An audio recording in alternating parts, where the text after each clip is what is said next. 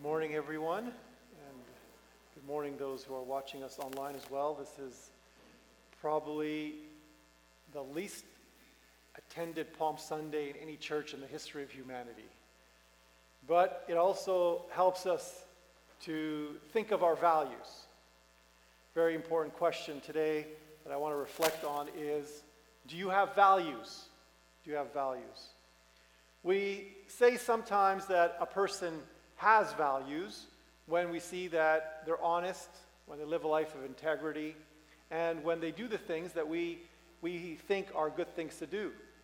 And we also say that someone does not have values when at any difficult situation they run away, or they're not honest, or we see their life is not a perfect example to us and what we ourselves value. And ironically, we want people to know us as having values and integrity.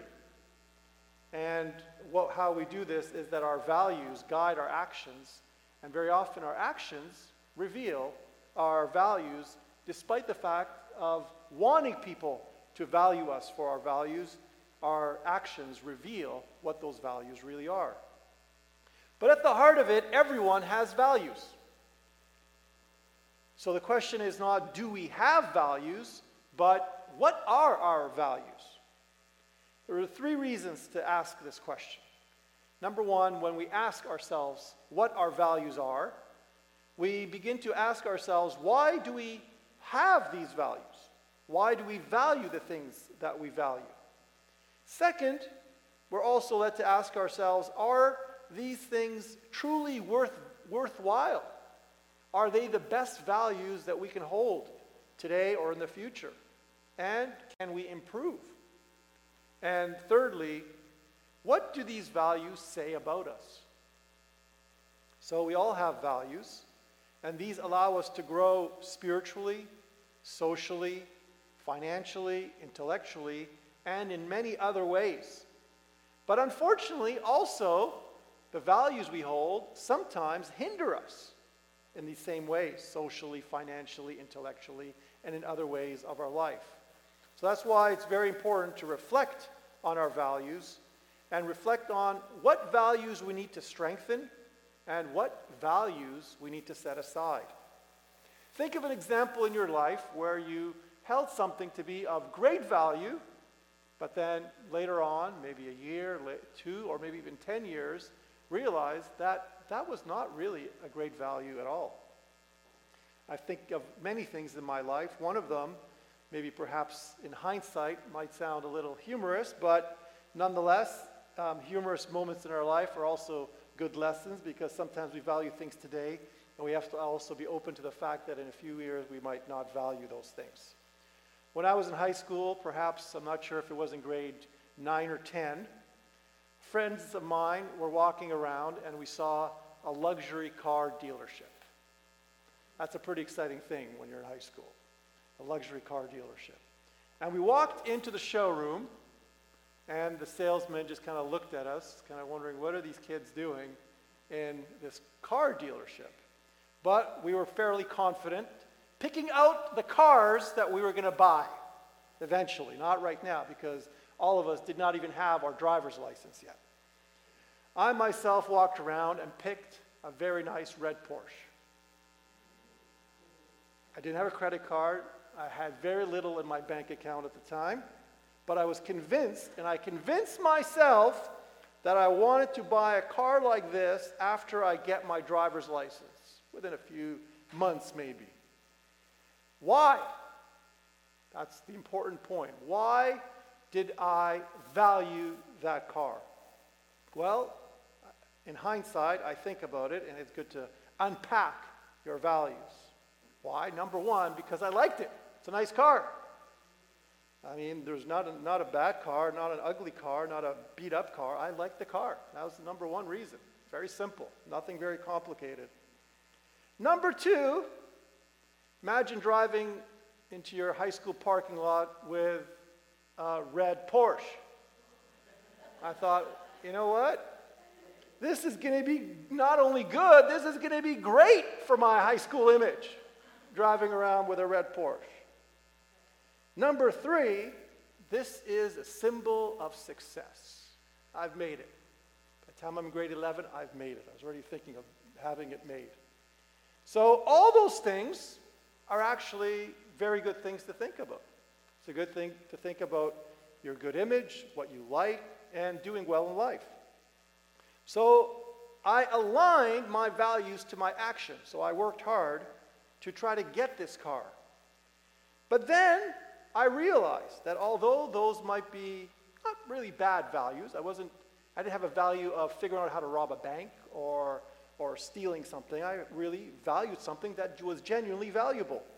But then I realized that I don't need to spend that kind of money for what I perceived to be a value and for what I perceived to also be bringing me some sort of social benefit that was not truly a value. And finally, I did not need to be projecting a social sense of importance and success, not only at that young age, but actually at any age in my life. And then, eventually, I also realized that the kind of people that are impressed by these things are actually not worth impressing. Why would I spend years of my life trying to impress somebody whose values I don't even share? So, and I also realized that money like that could be better spent on my university education or something of even greater value. This was one of many examples in my life. And it's important to reflect on your life, on what is it that you value and why you value them and what you're doing to uphold those values and to have those values grow. Is it wrong to value a nice car? No. Is it wrong to value all the other things that we value of material wealth? No. Is it wrong to value a nice car when you're high school but haven't finished university yet and don't even own a house? Well, that's for you to decide. I decided it was, and I don't regret it. And that brings us down to the fact that you have to make that decision yourself for the things that you value and what percentage of time that you're putting and your efforts that you're putting into those things you value. When we do this brings us back to what I said before. This helps us to ask, why do we value these things? Are they truly valuable? And what do they say about us? Today's readings, in particular, focus on a contrast of values. We read in the letter of St. Paul to the Philippians that there was a great contrast between values there's a great contrast between values that lead to joy and values that lead to anxiety. When you have joy in your life, think of why you have joy in your life. And when you have anxiety, think of what are the values that you are working hard to acquire that are leading you to a great level of anxiety. St. Paul tells us, rejoice in the Lord always. Again, I say rejoice. All of us want to rejoice. Let all men know your forbearance. The Lord is at hand. The word forbearance, we don't use that word too often, but it means patience, self-control, restraint, and tolerance. These are the values that St. Paul tells us to focus on. And not only to do them, but to have them visible, to make sure that people know and that your life reflects the higher values that you hold. We all want to hold those values, but St. Paul tells us how. This epistle is very deep, and every part of it unpacks our healthy understanding of values. He says, how do we do this? In everything, by prayer, supplication, with thanksgiving, let your requests be known to God. Prayer. Are we thankful for the things we have before we try to acquire things that are even bigger and better? St. Paul also tells us why. He tells us what? He tells us how. He tells us why. He says the peace of God, which passes all understanding, will keep your hearts and your minds in Christ Jesus. This is why we need to not have anxiety, why we need to have forbearance and patience. But then St. Paul goes a step further. He shares with us the fruits of peace and patience and prayer and supplication and thanksgiving to God. When he says, finally, brethren, whatever is true, whatever is honorable, whatever is just, whatever is pure, whatever is lovely, whatever is gracious, if there is any excellence, if there is anything worthy of praise, think about these things. Therefore, if you value your image, what you look like, looking impressive, you will live a life of anxiety, because that is a moving target. You could look impressive one day, but the next not. You could feel you're really accomplished by acquiring a certain level of wealth, but then you find somebody who is not only a little wealthier than you, but much wealthier than you. You can work very hard to buy a very expensive watch or a very expensive car, but then you turn the corner and you find somebody who's bought one that is far more expensive and rarer than the one that you worked so hard to get. St. Paul tells us, have no anxiety about anything. Are we chasing after things that we think are of value, but actually are of a very limited or temporary value? Things may be of value, but our faith reminds us to search for the higher values, like prayer, supplication, and thanksgiving.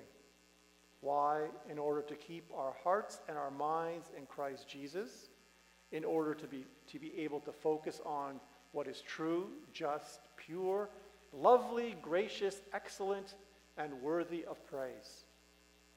And guess what? The gospel today also offers us a wonderful example of values. The gospel shows us the values of Jesus, Martha, Mary, Lazarus, Judas, the crowd, and the disciples. It starts off with a meal that Martha, Mary, and Lazarus prepared for Jesus. Yesterday we read the gospel of Lazarus being raised from the dead, and that is how we begin our Holy Week. In fact, we started yesterday, and we reminded ourselves that Jesus not only had the power to do miracles, multiplying fish and bread, not only was he a great teacher, but he also had the power over life and death. That puts the context for our entire week. So, after Lazarus was raised from the dead, Martha and Mary hold a dinner for Jesus to show that they value him. They served him a meal. Verse 2 tells us, Martha served, and Mary took a pound of costly ointment of pure nard and anointed the feet of Jesus and wiped his feet with her hair, and the house was filled with the fragrance of the ointment. Look at every single word, and look at the nuance and the importance of every single word that is presented here. What values do you see? We have values of hospitality, we have values of gratitude, and we have values of genuine love. There was ointment that was valuable that could have been used for something else.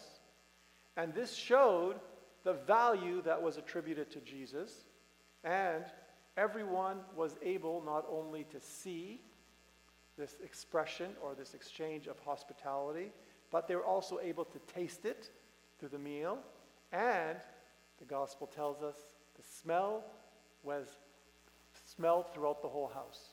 In other words, it was seen, it was tasted, and it was even smelled. These values of ours have this permeating power, this permeating effect, not only on us, but on those around us. The gospel also presents to us contrary values. But Judas Iscariot, one of his disciples, he who was to betray him, said, "Why was the ointment not sold for 300 denarii and given to the poor?" Then he said, not that he cared for the poor, but because he was a thief, and as he had the money box, he used to take what was put into it. Therefore, Judas's values were shown, and the reason why he had those values were also explained in this gospel. Judas was not able to present anything valuable to Jesus. Judas did not value Jesus. And Judas, in fact, did not even value himself.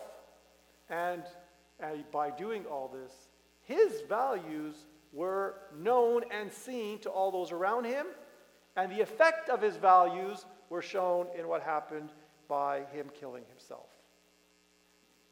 In addition to this, we also see a great show of values not only in people, in the life of St. Paul, in the life of Judas, Martha, Mary, and Lazarus, but most importantly, we reflect on the values of Jesus, especially as we prepare for the celebration of his death and resurrection. Jesus enters into Jerusalem on a donkey. Jesus shows his values to all those in the house, to all those in the crowds, and to all of us here today. The gospel tells us the next day a great crowd who had come to the feast heard that Jesus was coming to Jerusalem. Why is Jerusalem so important? Because it is the city of David. It is the city of the kings. What did they do? They took branches of palm and went out to meet him, crying, "Hosanna, blessed is he who comes in the name of the Lord, even the King of Israel." Why are these valuable? Because branches were a sign of victory. Jesus entering into the city of kings, being welcomed by signs of victory. Well, what kind of victory is Jesus looking for? Is he looking to conquer Jerusalem or any other city? No. He is looking for a much more important victory. Jesus shows contrary values to what was expected of him. Verse 14 tells us Jesus found a donkey and sat upon it. As it is written, "Fear not, daughter of Zion. Behold, your king is coming, sitting on a donkey." Why a donkey? Because a donkey is the symbol of service. It is not a symbol of power like a horse. Kings and emperors and those in power want to show off their horses. No one ever says, "Come and see my beautiful donkeys." No one. People spend thousands, if not millions of dollars on wonderful horses. But Jesus shows not that he values power, but that he values service. Jesus also shows that he is a different kind of king. There have been many kings before him, many rulers before him, many leaders before him. But he wants to show that he has different values and that he is a different kind of king, that he is a king that serves. And so he enters Jerusalem not to conquer the city, but to die and to rise in the city and to remake what it means to be a leader and to be a man or a woman of service. He could have entered in glory as other emperors and leaders did, but he had different values, different goals, and different ends, and those goals and ends resulted in greater and much different kind of fruit. Today's readings, especially during this time of the coronavirus shutdown, remind us to look at our values. Do you value money, fame, sports, travel, and your social life? Well, look around. They're all falling apart right before your eyes. Where have all these things led us, and where will these things lead us? Are they our Savior? Are they the things that we value above all else? Or do we value prayer, learning, family, and genuine integrity and honesty? And what are we doing to nourish these despite these difficult times? Was it wrong for me to value a nice car, popularity, or finances? Nope. But it was very important for me to ask, at what price do these values cost? What price are these values costing me? The gospel, when we read it, is never meant to condemn us. Never meant to say, oh, look how terrible you are, look about all the things that you're doing wrong. The gospel is meant to challenge us, to put some light on our actions, and to help us move closer to Jesus. The gospel also reminds us to be very patient with ourselves. At the end of today's gospel, St. John says, his disciples did not understand this at first, but when Jesus was glorified, then they remembered that this had been written of him and had been done to him. We need to be patient with ourselves. Whatever it is we value, if we change our minds, it's okay. Don't be afraid to challenge yourself and to realign those values to the values of Jesus. Today, we reflect on our values, and in particular, this week, we reflect on our values and see how well they compare to the values that Jesus showed us and that Jesus died to give us. We die to ourselves and live in Christ when we question our values and work to improve them. We ask ourselves today, what are our values? How well our values reflect what we believe? And we remind ourselves that we all have values, to ask ourselves what they are. Are they leading us to joy, or are they leading us to anxiety? Are these values making us and those around us any better? And what do they say about us? We all have values. Today is the time and the day to ask ourselves what they are and how we can be even better people, especially as we prepare to celebrate the death and the resurrection of Jesus Christ.